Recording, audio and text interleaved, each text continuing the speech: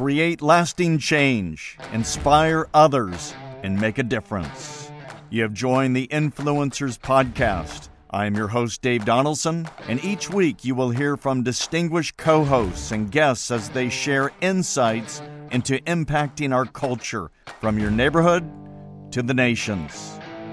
And today we have Doug Wead, who has probably inspired more people around the world than any other person alive. He is a New York Times best-selling author and former advisor to 2 American presidents. He served as special assistant to the president in the George H.W. Bush White House. His books are well known for going to the primary sources. He has interviewed 6 American presidents, 7 first ladies, 19 presidential children, and 12 presidential siblings. In 1970, he co-founded the Charity Awards, which I've had the joy of being a part of, and was also part of founding Mercy Corps, which has distributed well over $2 billion of emergency food and medical supplies around the world. Doug, welcome. Hey, thank you, Dave. Great to be with you. And I have with me as my sidekick somebody who you may know. His name is Scott Wead. Hi, Scott. Hey, Dad. Great to be here with you. Thank you. Great to be with you, son. Good to hear your voice. Well, Doug, your book, Inside Trump's White House, a blockbuster, and we're going to be talking about that in another podcast. But can you give us an update on how our listeners can get a copy of it? Thank you for mentioning that. It's available in any bookstore and Walmart and Costco and Target and all the outlets. Wonderful. Amazon. Doug, this focus of this podcast is for leaders. It could be business leaders, pastors, lay leaders. But I want to start off by asking you a deep theological question because you have greatly heightened and expanded my library of movies. Some of the most fun times we've had together is watching an old movie or a espionage spy movie. And what is your favorite movie and why? That's a moving target. It's hard to say, but I really enjoyed the BBC series on Tinker Tailor Soldier Spy. Not the movies; they can be pretty tough and pretty boring. But there have been several movies made of John le Carré's novel. But the BBC miniseries starring Alec Guinness as George Smiley, I really enjoy that because he's kind of a nerdy guy, and he's not the most brilliant, and yet he unravels the mystery really with his integrity more than anything else. So I kind of enjoyed it.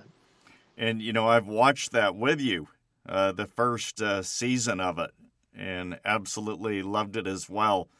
Now you've got to be one of the most well-read people on the planet. How many books do you think that you have read?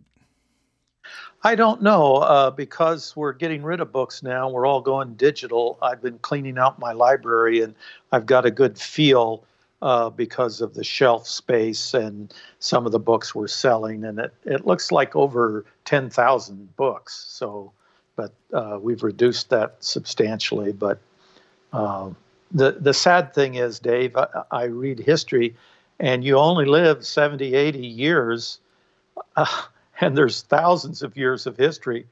So you find these wonderful stories that you never even knew existed of real people living their real lives and dealing with real problems, and you didn't even know about it. And it just seems so extravagant, but God keeps track of it all. How many books have you written?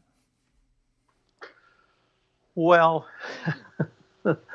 I don't know. We say 30. We've been saying that for many years because it just sounds a little far-fetched to say more than that, but probably close to 40. But I'll have to tell you, many of them are really awful. So if you ask me how many good books I've written, I think just a few. Oh, I don't know about that. I mean, believe me. Well, Compassionate Touch, that right there is an example of your God-given talent. What a book, that really influenced the world as it relates to helping the needy in India.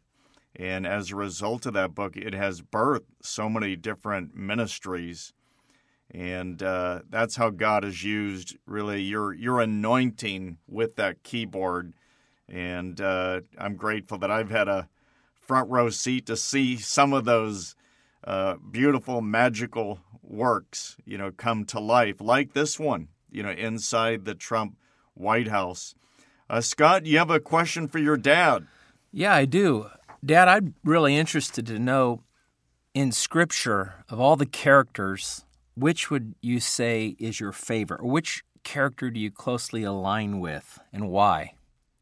I think, like most people, actually, probably David.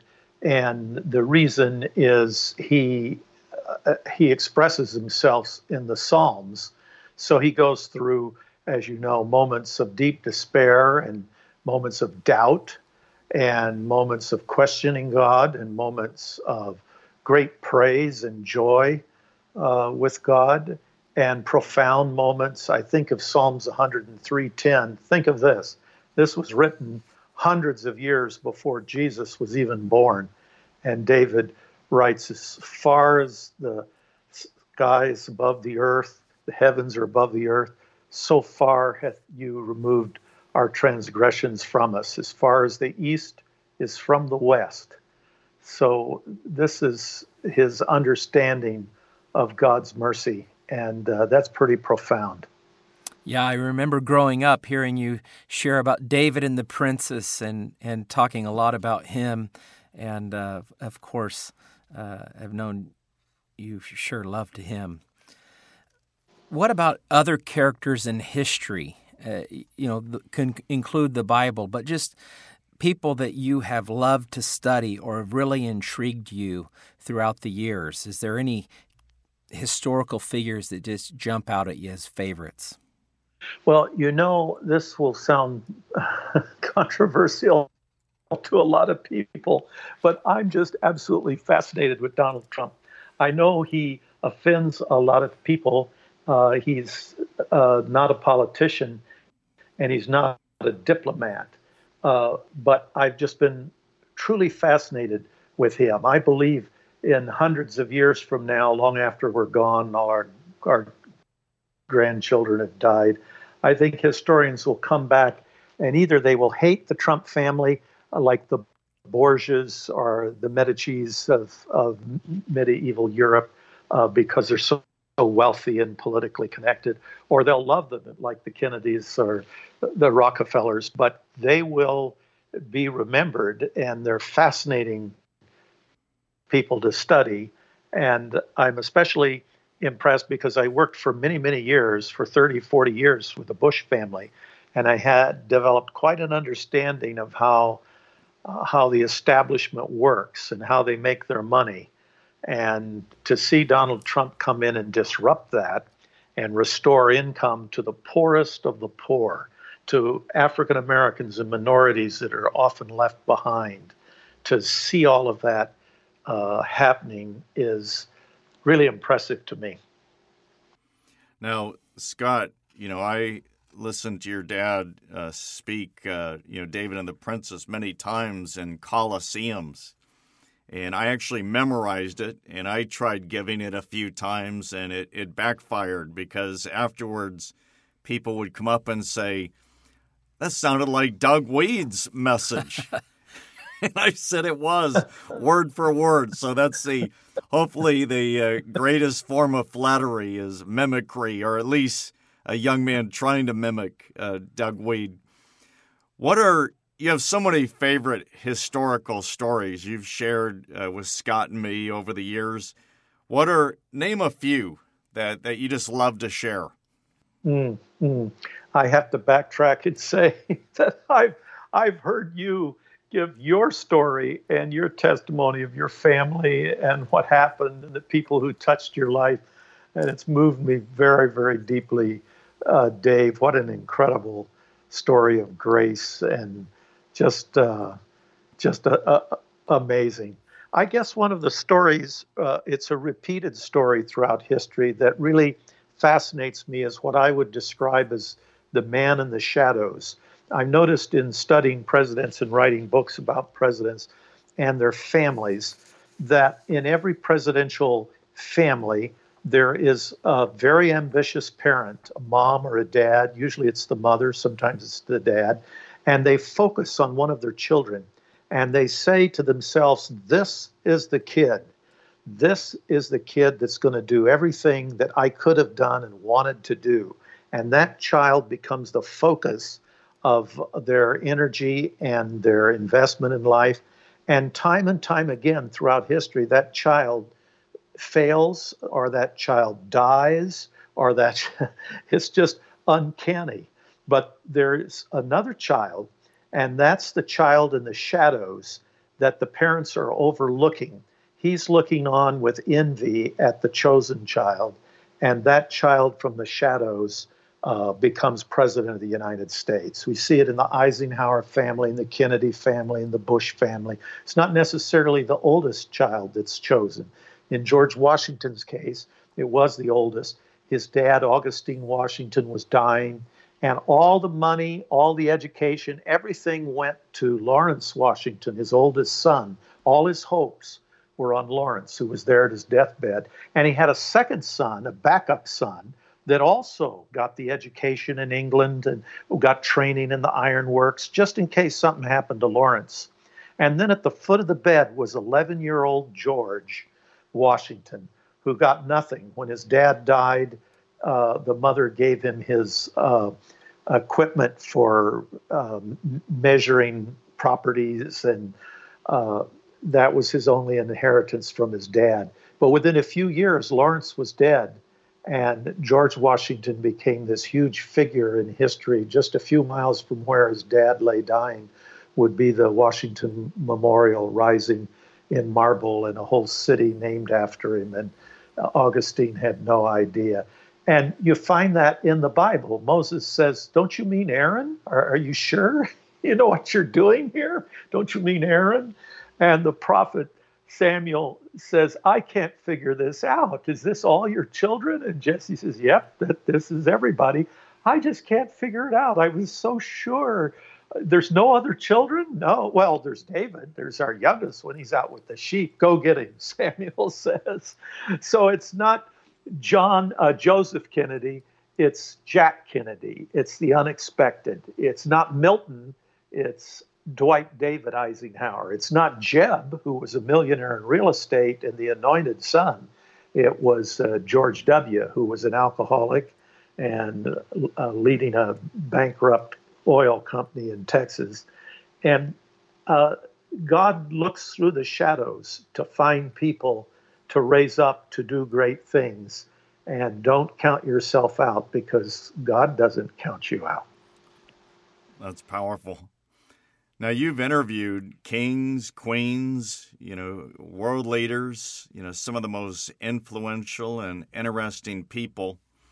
I remember seeing the interview Dan Rather and Ted Kennedy, and so it's pretty wide, your reservoir of interviews. Who was your favorite interview thus far, and why? You're not gonna like this, but okay. You've already said Donald Trump, so I should say besides Donald Trump and his family. Yeah, because he's got such an outrageous personality, and he's so funny. He's just absolutely so comical and so funny that it's pretty hard to top that. But other than I've enjoyed long conversations with George W. Bush. He has a great sense of humor, and so I've enjoyed that. And You remember when we had Gerald Ford at our house? I think you were there, and your brother was there, and Scott will remember him. He was very, very interesting because they made fun of him on TV. They treated him like he was dumb.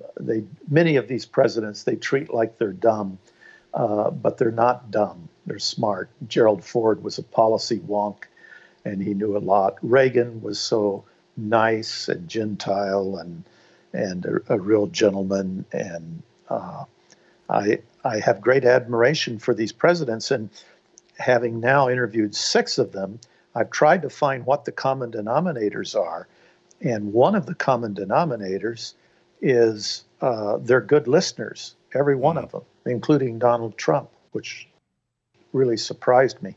We were in the middle of talking about Andrew Jackson, and I said, you know about his wife? He said, tell me. So I told him the story, and he kept asking questions, and he had me doing all the talking during that story. And I was thinking like, hey, we're wasting time here. I want to ask you the questions. But that's typical of great leaders. They're good listeners. Speaking of that, I'm going to say the names of 6 people, 6 world leaders. And you being an historian, share with us the first thing that comes to mind. Now, I know you could give a whole history on each of these, but, what comes to mind when I mention these world leaders? Winston Churchill. Tenacity. FDR. Shrewd. He was very shrewd. I've only begun to discover some of the things he did. I had a first take that he was a socialist and liberal policies, but his handling during World War II of gold, it allowed the huge transfer of wealth from the British Empire, which ruled the world for 100 years. And that gold came to the United States, and hard currency he demanded. Before he had Lend-Lease, he demanded full payment in gold, and it made America rich. Now, you may recognize this person because you were named after him, Douglas MacArthur. Yeah, he was such a great strategist, and he can show you why you don't have to be in a hurry. When the Japanese conquered all those islands, he came up with the idea that we don't have to go in there and have all our boys die, taking back each island step by step by step. We'll just bypass the islands, and they're trapped. So it's like the Japanese were suddenly trapped on their islands. They were like prisoner of war camps. They ruled the island, but they couldn't get off. And that was very clever as he took his steps towards Japan in winning World War II. JFK. Well, he had a real setback with Vienna and then with the Bay of Pigs, but he was able to keep his cool and keep smiling. Ronald Reagan did that too. And it allowed him to overcome it and become extremely popular. It could have been really a tough presidency because of those early mistakes. But that shows you the power of charisma and the power of keeping your dignity. Margaret Thatcher. Yeah, iron will. There's an example of somebody. We get defeated. We say, well, it's not our time. It's not, our ideas are old-fashioned. There's no hope for us. But Margaret Thatcher took on the whole establishment, went against the grain, spoke the truth clearly, without fear or hesitation, and she turned the whole country around. And Ronald Reagan. Yeah, just amazing. It's wonderful for me to see him finally applauded and credited. But he, just as I described Maggie Thatcher, you could say it in spades with him. He believed the Cold War could be won, and that nobody else did. School teachers in Holland were telling their children it doesn't matter what college you go to because the world isn't going to exist by the time you go to college. Everybody thought it would end in nuclear annihilation. And he called Marxism as wrong. He knew it was wrong. It wasn't popular to do that, but he did. And at Reykjavik, he walked away. He said, "No, I didn't get the deal. We didn't get the deal." He walked away, and the media was furious. They were howling. But he ended the Cold War. Hey, Dad, I have a question for you. You've studied all these world leaders. If you were to look at all their lives and try to find like a common thread, if you were to like call out what the biggest stumbling block would be for success, and how do leaders today avoid that, what would it be? Well, I don't know really, Scott, how to answer that, but I can tell you what the biggest stumbling block for my success has been, and that is to underestimate what I should try for and what I should try to do. I never, for example, would have written a book about presidential election because there were too many other great writers who would be writing on that subject, and I couldn't compete with them. But I did get enough nerve to say, Hillary Clinton's going to win this election, and Bill Clinton will be the first man, not the first lady. And I know all about presidential families, and I could be the authority to write the book, First Man, Bill Clinton and Hillary's White House. And so I started writing that book, and I had enough confidence to write that book. And then, wouldn't you know it, Donald Trump won the election. And I called my publisher, said, "What are we going to do?" And I was going to lose everything. And my publisher said, "Well, what, you got any ideas?" I said, "Yes, I got an idea. Let me make it about the election instead of about Bill Clinton. I'll use the first part of what I've written." She said, "You get me 300 words. I'm having dinner with the publisher tonight. Get me 300 words in the title." So I came back that night with the title Game of Thorns and 300 words about the 2016 election. I got it. That gave me enough confidence, Scott, to walk into Ivanka Trump's office, to sit down and say, every president gets an oil painting, and every president, if they want it, gets an official history. I would like to write that history of the Trump White House. And she called back the following Friday from New York, and she said, "Congratulations, I've talked to the president. You can write your book." That would never have happened if I hadn't asked for it. And I've always been too shy and too timid to ask. And I'm seeing that's how Donald Trump becomes president. And you're not, and I'm not, because he knows how to make a big decision and go for it. Wow. So, Dad, that's fantastic. If you only had 5 minutes to advise an emerging leader, what would you say to them? Wow. I guess the advice when I interviewed Ivanka Trump, I said, "What was it about your dad what makes him different?" And she said, "Well, he goes for the home run, not the single. He's famous for saying, if you're going to think anyway, you might as well think big." So I guess I would encourage them to dream big. Think of this: unto him who is able to do exceeding abundantly above all that you ask or even think, according to the power that worketh in you. Unto him be glory in the church throughout all ages, world without end. Amen. According to the power that worketh in you. So there's power working in us, and God is able to do far beyond anything we'd ever have the nerve to even ask for. Doug, one of the sermons that you've shared over the years that, among others, probably has had one of the greatest impact on me, and I know many, many millions of others, is this whole principle of FOF and FOP. So FOF, fear of failure, fear of people. What would you say to people right now that are listening about that principle? Yeah, those are the two great obstacles. Fear of people. What will they say? And what will they think of me? And the fear of failure. And the answer is they're both illusions. People don't care. They're not thinking about you, and they're not having a party to celebrate your success, and they're not having a party to celebrate your failure. They don't care about you. So you're going to spend your whole life trying to impress people who for 2 cents would walk right by you. So impress God, impress yourself, impress your family.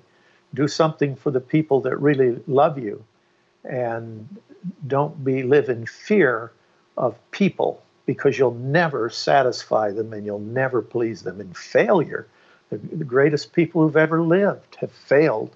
It's certainly true of all the presidents. We could go through every one of them. But some of the greatest business, I mean, you think of Disney, he comes to mind right away with his multiple bankruptcies. But the best way to deal with the fear of failure is fail. Get it over with and just keep going. I've heard you share this story at churches, which, by the way, people think in terms of you speaking on Fox and other cable network television stations and radio. But a lot of pastors love bringing you in to speak. And you were speaking at our church, and you closed with this story of, is it Guinevere from King Arthur? Yeah. Could you share that story? Yeah, that's from the Idylls of the Kings. It's a great story. It's Guinevere commits adultery with Lancelot, and so she's sinned, and she's in great despair and guilt and misery, and she's destroyed Camelot, and she could blame it on the lusty month of May, and she could blame it on Lancelot. It takes two to commit adultery. She could blame it on her husband, King Arthur, who neglected her. But she's a rare person who assumes guilt and responsibility herself. She knows that she herself had something to do with this. So she retires to a nunnery, and she's locked in a dungeon and fed bread and water, and at her own request, and there she languishes. And many years later, King Arthur, her husband, comes for her kiss, for battle. And she's in this cell, and she can hear the footsteps on the cobblestones outside, and she can tell that's her husband, that's her sovereign, Arthur, the king. He's come back for her kiss. He's got his armies outside ready to go into battle. He just wants the blessing of his queen, to whom he's still married. So they can't get the door open. They have to call a locksmith, and they have to call a blacksmith, and they have to burn open this door to get inside, and their lanterns fill the room, and the rats scurry into the wall. And here is Guinevere, once the most beautiful woman in Camelot, and she's an old hag, and her hair is tangled, and her fingernails are uncut and dirty. And Arthur picks her up in his arms, and he kisses her for good luck for battle. And as he lets go of her, he sees the shame in her face, and he says these words, "The sin is sinned. It is over. I forgave you long ago." And then he sweeps from the room, and he goes into battle, and Guinevere's just a puddle of tears there. But the point is that this is the message of Christianity, that the sin is sinned. It's already happened, and I forgave you long ago. Don't spend your life in a dungeon and in torment over the mistakes you've made in your life. Get out into the sunshine and fight. There's battles to win, and there's a horse to ride on, and there's a sword and a shield, and it's time to get on with your life.